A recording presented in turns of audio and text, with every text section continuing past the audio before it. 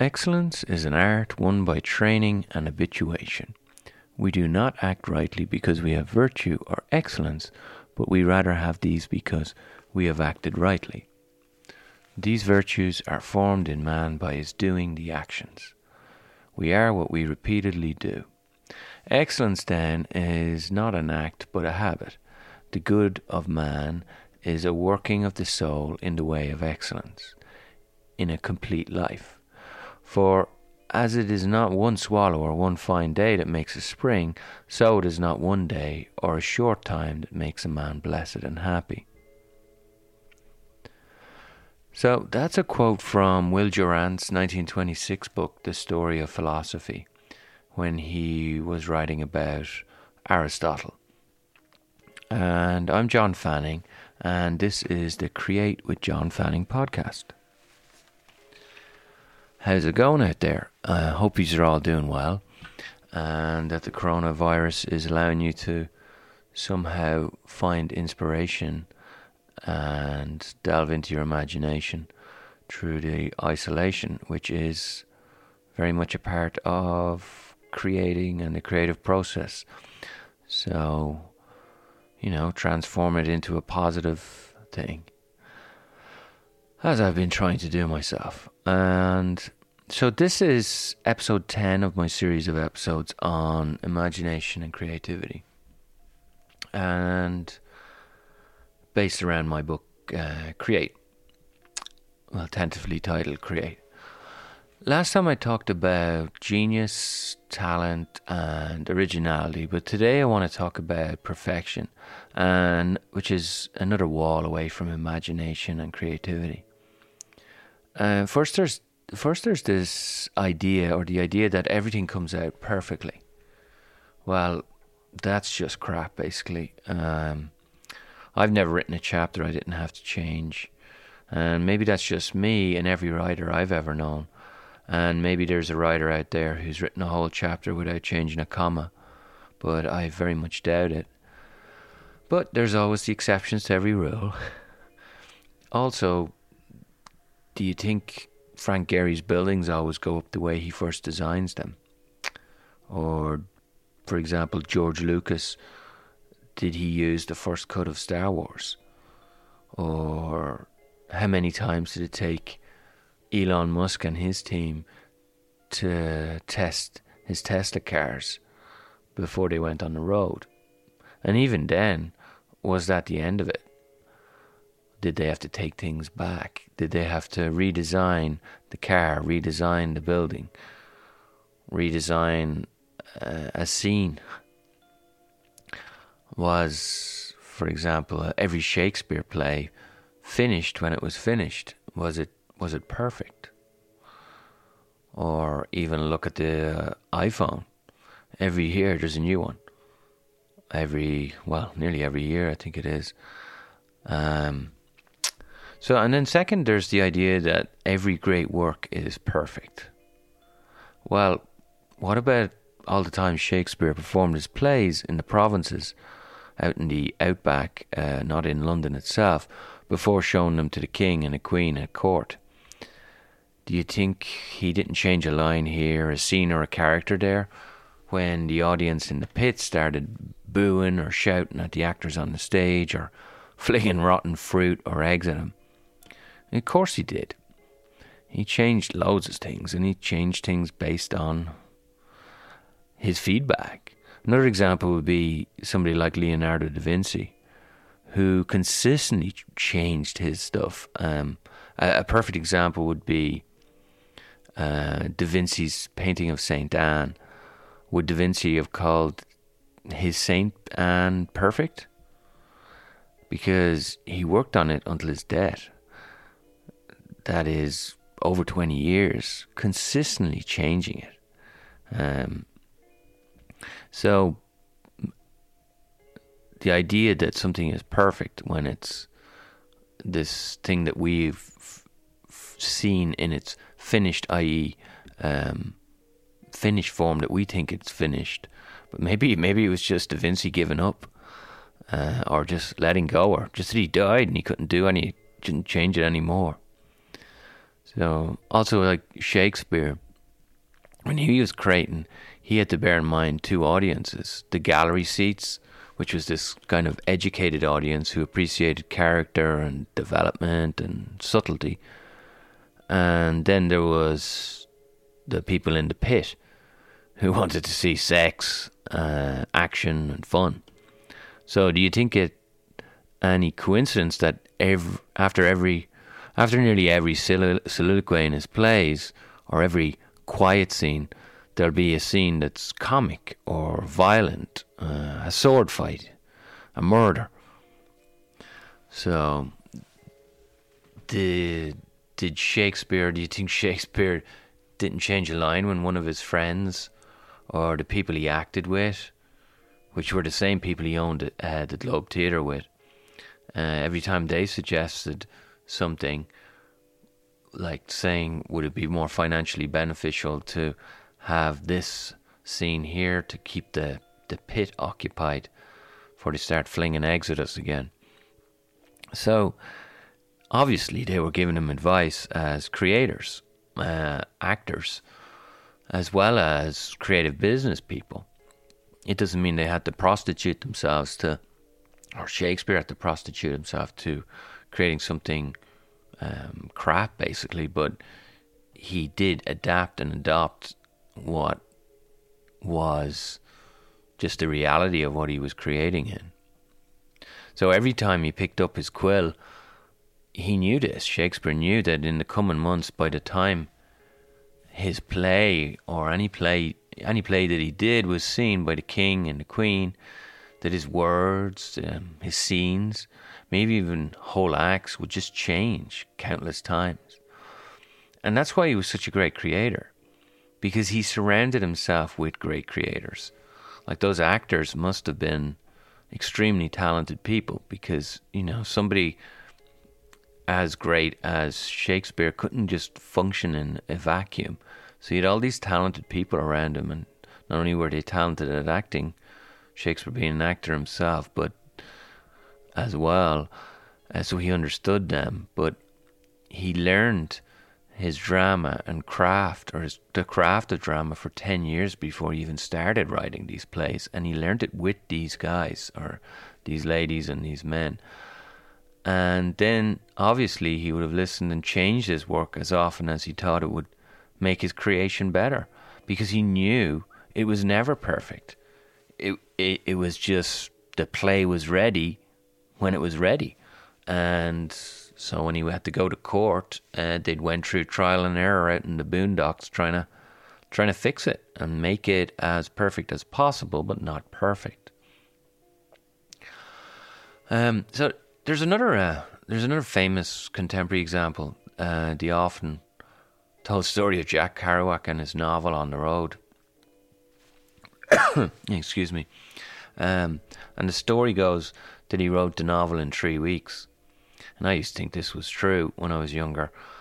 And, it's used as a quintessential example of the Beat Generation creator just spontaneously banging something out in no time, like into this perfect form, or so be it, or understood as perfect as such. Well, it wasn't, and he didn't do it. And yes, he typed one version of it out in 3 weeks, but he'd worked hard on his craft before that. He'd actually reworked. He actually reworked On the Road in his head, in his journals for years, and then put it onto the typewriter. So this idea of art and artifice, the idea that he didn't prepare before he sat down to type out that long, rolling thing in 3 weeks. He'd actually prepared, just like Shakespeare out in the boondocks, for a long time before presenting it at court or presenting it onto the page. So, and then in the 50s, he actually reworked it again for about 7 years. So the 3 weeks of a perfect manuscript really took him about 10 years.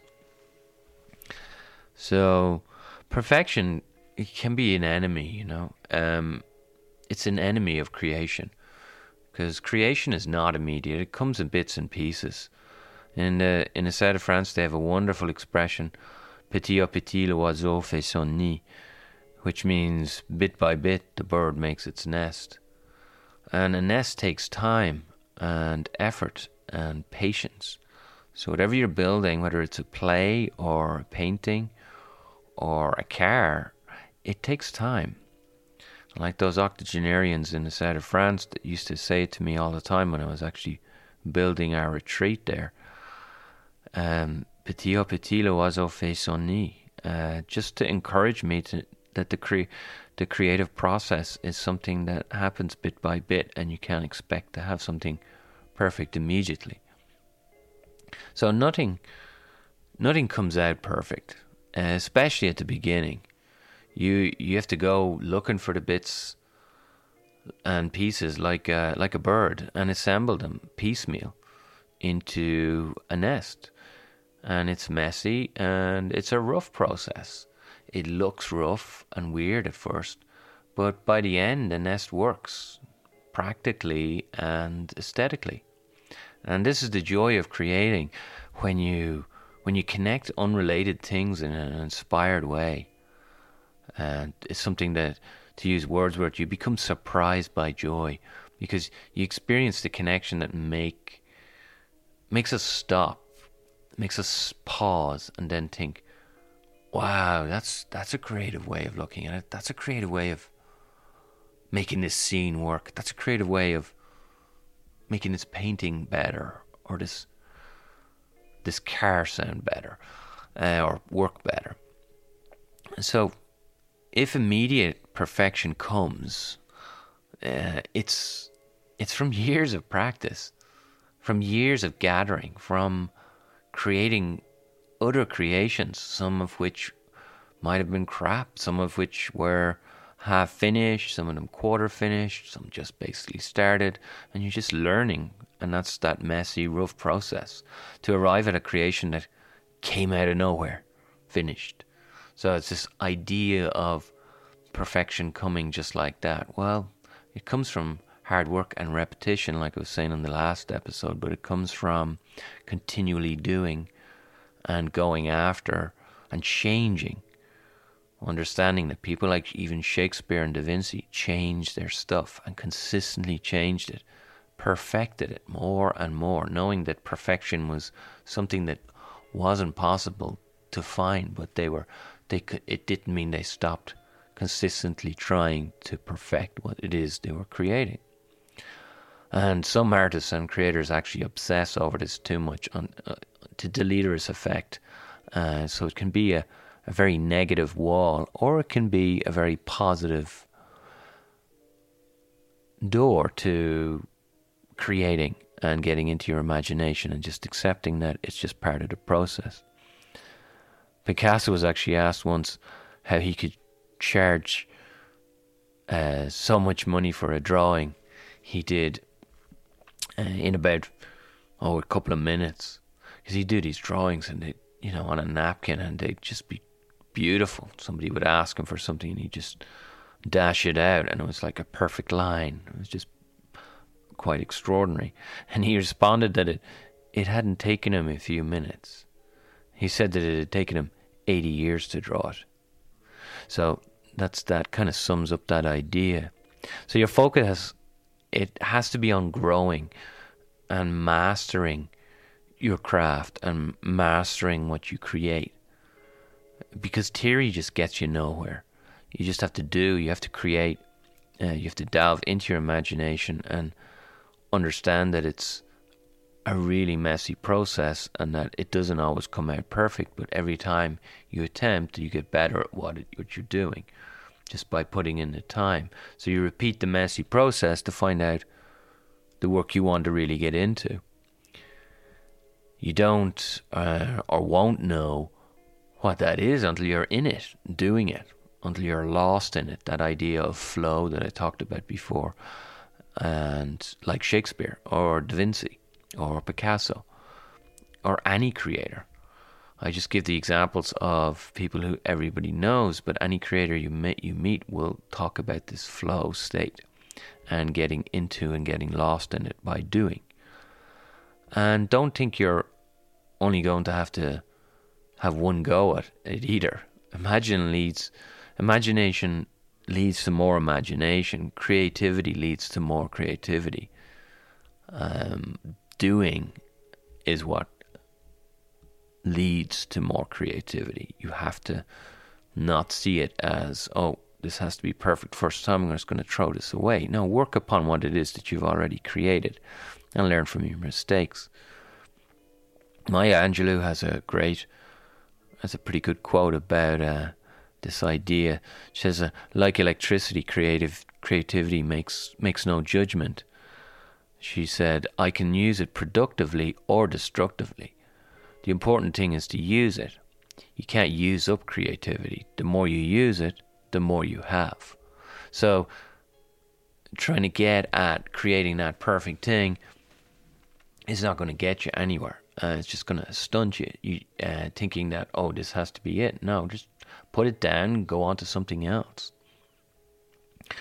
So Hemingway, for example, never knew whether he was writing a novel or not. He'd start writing a short story, and when it got longer, it became a short novel. Like, say, The Old Man and the Sea. And so when it got longer again, it became a novel. And he kept working and kept creating. And he didn't try to create the perfect novel. He just wrote. He created. And then he moved on to the next one.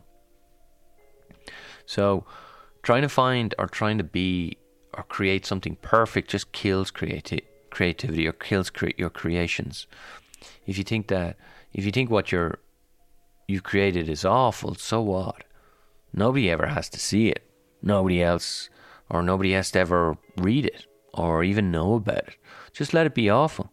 And if you don't create, you have nothing. You can't change a program with no code. You can't change an uncarved block. You can't change an empty page. So thinking about it and not doing is not going to get you anywhere, you know. Rodin would, yes, obsess over what it was he was going to put or take out of a block of stone or sculpt. But he consistently tried to arrive at what that was going to be by doing thousands of sketches, like I mentioned before. So you can't arrive at a short story if you just have an empty page and you're trying to think up some perfect story the whole time. You got to start somewhere and just move towards it. And if you fail, then so what? You just keep moving forward. So, and I'll talk about that idea of failure in a later episode as a door. Actually, failure can be a beautiful door to creativity. So, but if you do create something and put it on the page, if you do carve something, if you do write some code, then in the future you can change it and you can perfect it. You can make your creation better. And if you create nothing because you want immediate perfection, then ironically you have nothing to perfect. So change leads to discovery, and you find out what you're creating by making mistakes, and just accepting that it's a messy process and it's going to be rough and it's not going to be finished when you just start it. And a lot of the time you don't even realize you've progressed if you're in it and you just continue to do it. So this actually reminds me of about 5 years ago. We were in a truck going down to Carcassonne for groceries from our retreat in the mountains of the south of France. If this is your first time coming to this podcast, we started a retreat in the south of France about 20 years ago, and it's still going now. We sold it, but this time it was about 5 years ago. We were in the truck going down, and I asked this young Sydney memoirist who was in the front seat a question. Basically said to her, "How's your essay collection edit going?" And her immediate answer was, "Shit, I'm just so full of self-doubt." Basically, she said, "I'm just so full of self-doubt about this whole damn thing now." And so I just said to her, are they all bad? Are all of them, are all of your essays bad? And she said, no, one is really strong. And two of them are pretty good, but the others are really shit. So I said to her, sounds like you've made great progress then. And she kind of looked at me and went, what? What do you mean? Well, last week when we were coming down, you said all of them were shit.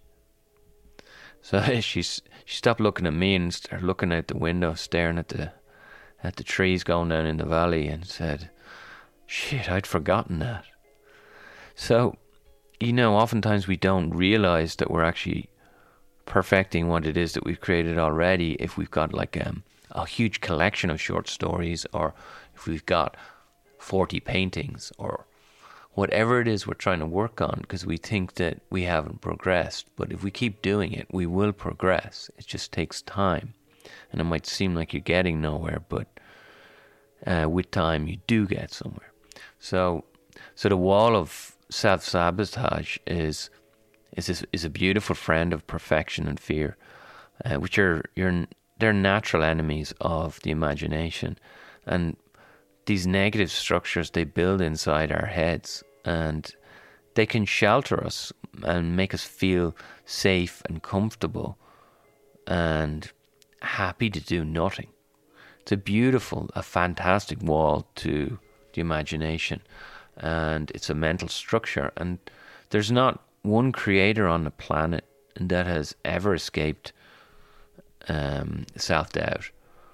They mightn't have talked about it. They mightn't have said anything because they feel like they have to, a lot of times, protect their creative process and not admit weakness, because it might stymie the voodoo of their creative process as such.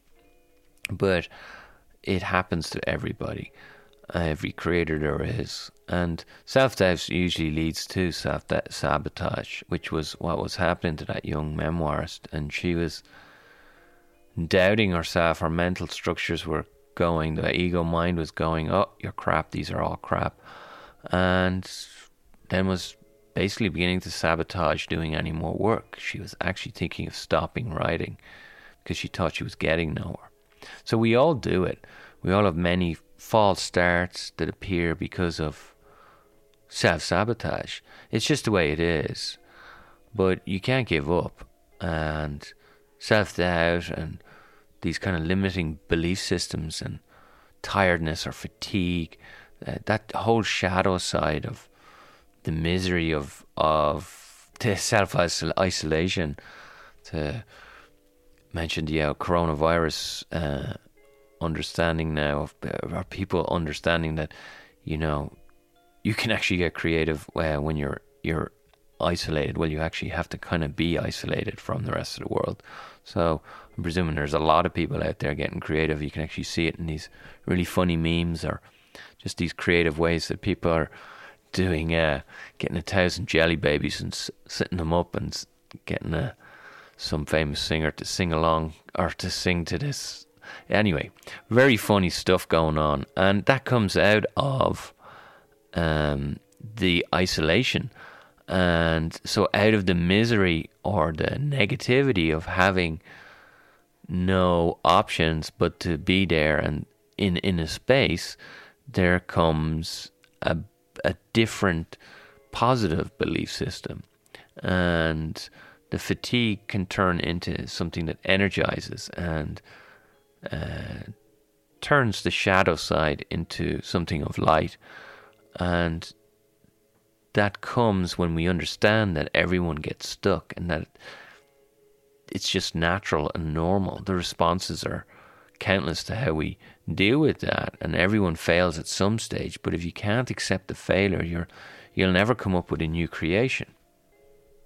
And so the thing is to find solutions. Walls can be circumnavigated.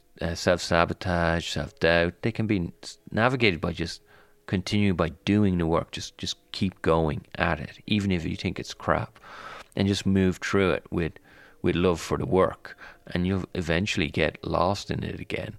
And a lot of the time we don't even realise we've progressed from where we were, like that Sydney memoirist. So just to understand and be gentle with yourself, understanding that you're actually moving forward when you think you're not. It's just your mind ego saying you're not.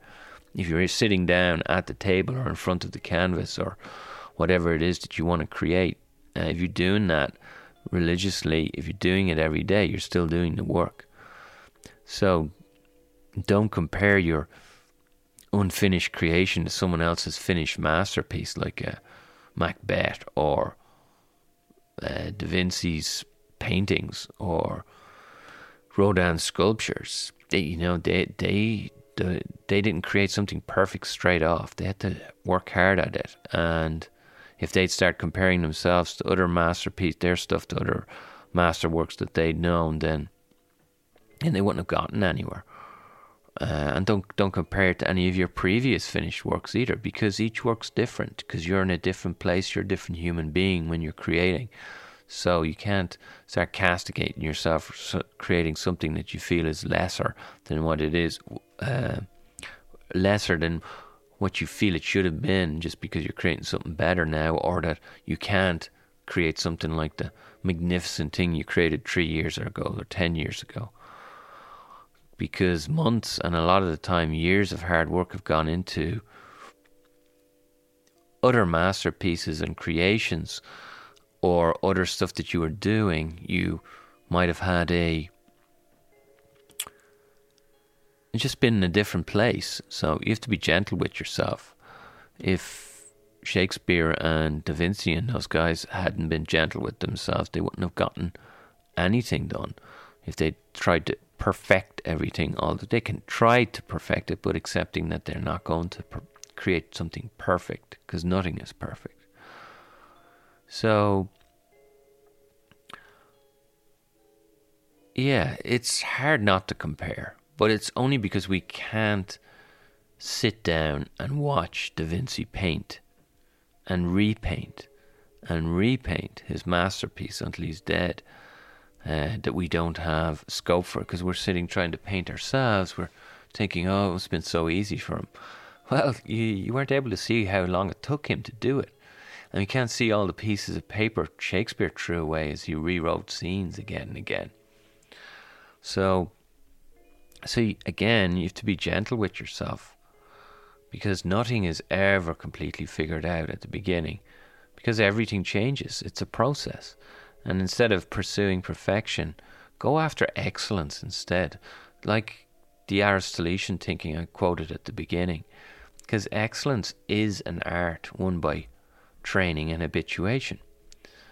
These virtues are formed in a man by his doing the actions.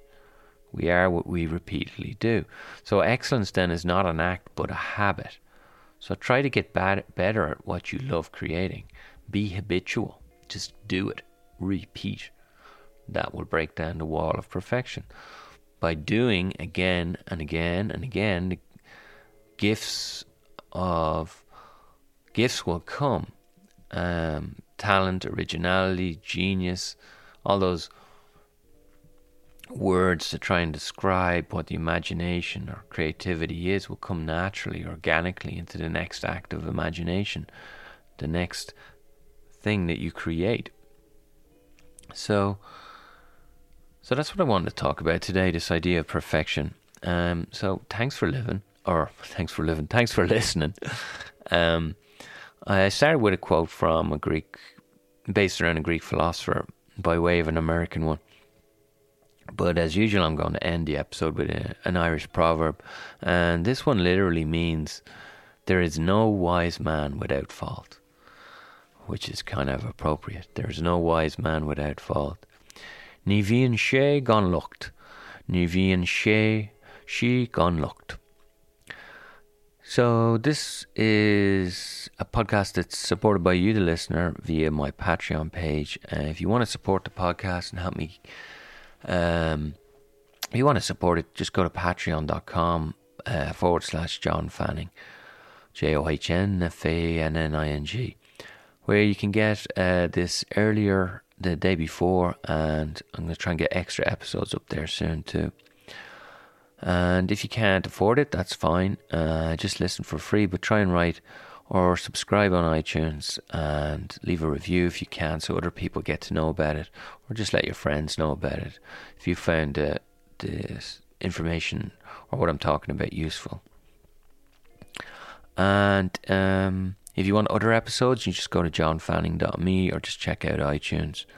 And on my website, I'll have transcripts or overviews of what I'm talking about, so you can get some of the quotations and stuff that I mentioned. And my social stuff's there as well.